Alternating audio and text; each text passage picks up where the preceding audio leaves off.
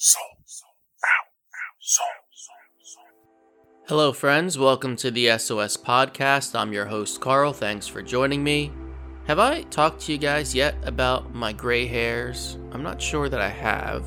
Might be a strange topic for a faith-based podcast, but it's important. I'll tell you why. I'm not super old. I think I've hit middle-aged. I think I hit that about 2 years ago. God has blessed me with not letting me become prematurely gray, which I thank him for that. But there are these little gray hairs that have been popping up over the last couple years. Pretty noticeable to me because I have really dark brown hair. So when I see one, what do? Well, first, I make sure to identify it as what it is. Then, after I have a little stern talking with it, I pull that hair out. I don't want it. I don't want it at all.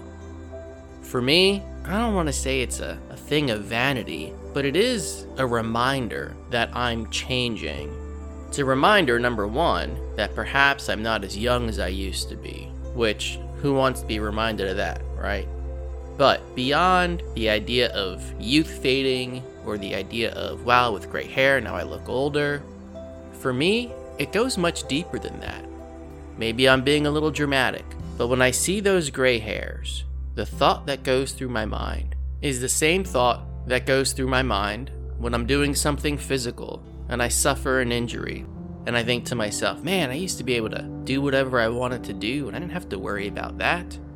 Now all of a sudden, I run a little too much, or I try to do an exercise with a weight that's a little too heavy, and now I'm limping, can't walk down the stairs, gotta lay off my leg for 2 weeks. It's not what it used to be.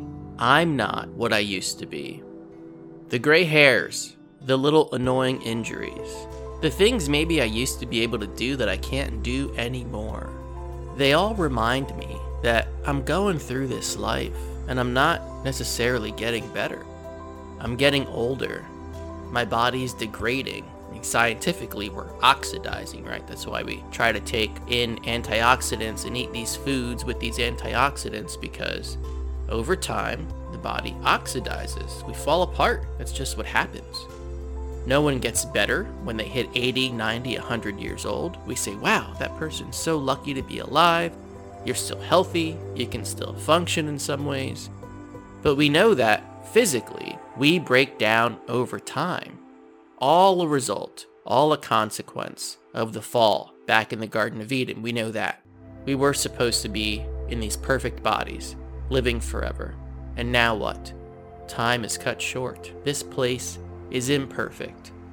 Our lives are imperfect. Our biology is imperfect.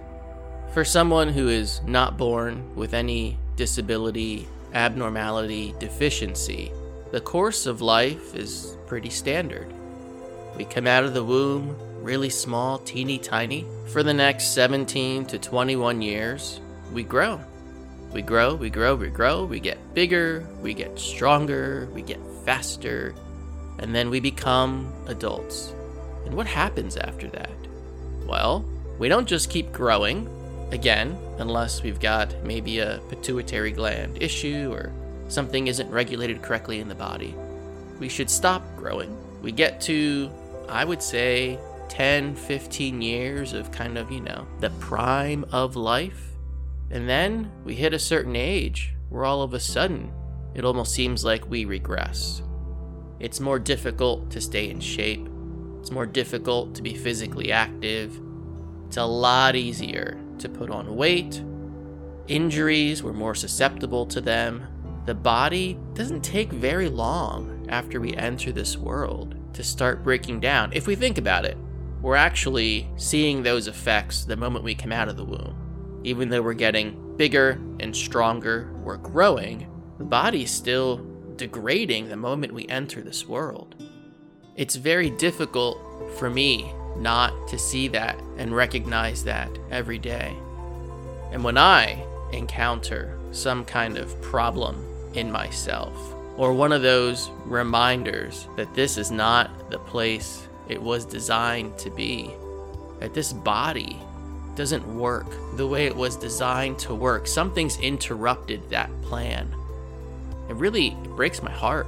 And I can't imagine how much it breaks the Father's heart to see the way our lives are lived.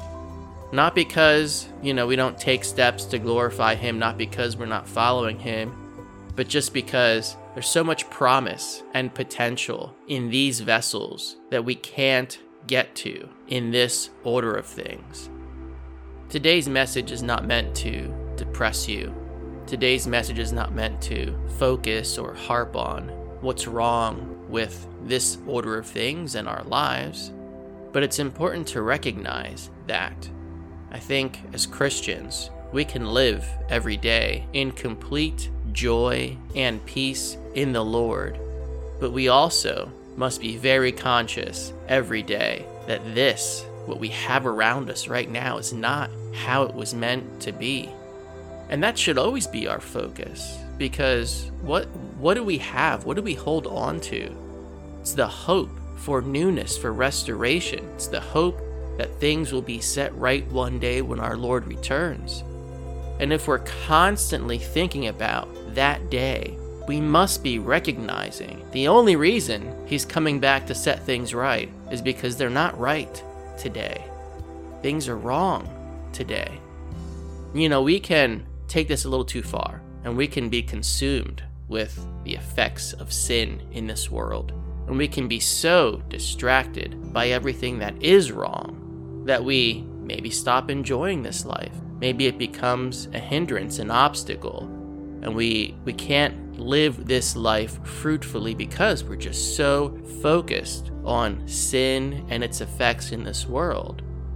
We don't want to go to that extreme either, but we can't walk around here like everything's fine. We can't settle in to this system of things, because when we do that, we start to forget that this is not our home, and this is not the way life is supposed to be. There is so much more ahead, and it's because of that hope we have. We can't forget about that hope. We can't get so attached to what we have here that we think this is life, because it's not. It's a precursor. I don't want to call it a proving ground, but this is kind of like the existence appetizer. We spend a finite period here in this place. We're given work to do. Hopefully we complete that work. We please our Father. We follow the Lord. We glorify Him. And then life, as we will know it, will be this abundant, eternal existence that makes us totally forget about our few short years here. Personally, I find myself being less disappointed with the disappointments of this life when I remember how things really work. This is an imperfect place. You get what you get. It is what it is. God will bless us, but that doesn't mean that we don't have to experience tragedy, pain. A lot of stuff's going to happen. We're going to go through so much stuff that we're like, God, why didn't you save me from this? Why can't I avoid this? Why can't I get around this? But that's the consequence of sin. That's the world we live in right now. But there is just this magnificent, incredible, it's described in the Bible, but this place we're going to get to, these bodies we're going to have, this life we get to eventually enjoy for eternity, we can't explain that. We can't understand that today. Our minds don't have what it takes to really grasp that. What's my point? What's my point here? What am I talking about? The gray hairs, the busted up knee, all those things that aren't exactly as they should be remind us that what we have here is just a taste of life, but it is drastically incomplete and imperfect. So when we encounter those struggles, those issues here, man, thank God, we have hope. It's okay. It's okay that I have to go through that in the here and now, because I got perfect forever waiting for me. For me, I don't know that I could really handle this life without that hope. The moment I came to Jesus asking Him to save me and accept me. I was pretty done with life. I don't know that I would say I was suicidal, because I experienced other people's suicides in life, and I know what it does, the damage it does to those you leave behind. So I don't think I would have gone that route. But I definitely had given up on trying to make my life anything good, anything fruitful. I was just existing, get up, suffer through the day, go to bed, do it all over again. I had no hope. I had nothing. I knew this world was twisted and backward. I knew that the life I had here was nowhere near a life I would ever pick for myself. And I'd just given up. But now that I know what is ahead for me, for us, right? Because I don't get to do that by myself, but I get to do that with my brothers and sisters in Christ. When I think about that, I can get up, face the gray hairs, face the busted up knees, whatever else comes my way. I might get annoyed for a minute or two, but then I think to myself, a vapor in the wind is just gonna pass in a moment. And before we know it, we're gonna get there. Father, we just want to thank you for making a way for us to have hope and promise in this dark and fallen world.